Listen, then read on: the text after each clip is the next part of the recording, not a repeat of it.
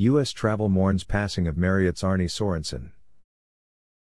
Marriott CEO Arne Sorenson has died. Arne Morris Sorenson was a Japanese-born American hotel executive. Sorenson had been battling pancreatic cancer since May 2019. U.S. Travel Association President and CEO Roger Dow issued the following statement on the passing of Arne M. Sorenson, President and CEO, Marriott International. It is difficult to find words that express the depth of our sadness at the passing of Arne Sorenson, our dear friend, business leader and travel advocate.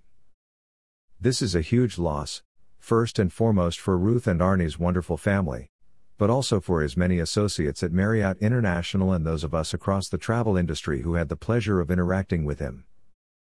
We frequently sought his wise counsel and collaborated to improve the travel experience. Arne always offered a vision that extended well beyond the lodging sector he so expertly represented. To me, Arne was more than a professional colleague with whom I shared a special Marriott bond.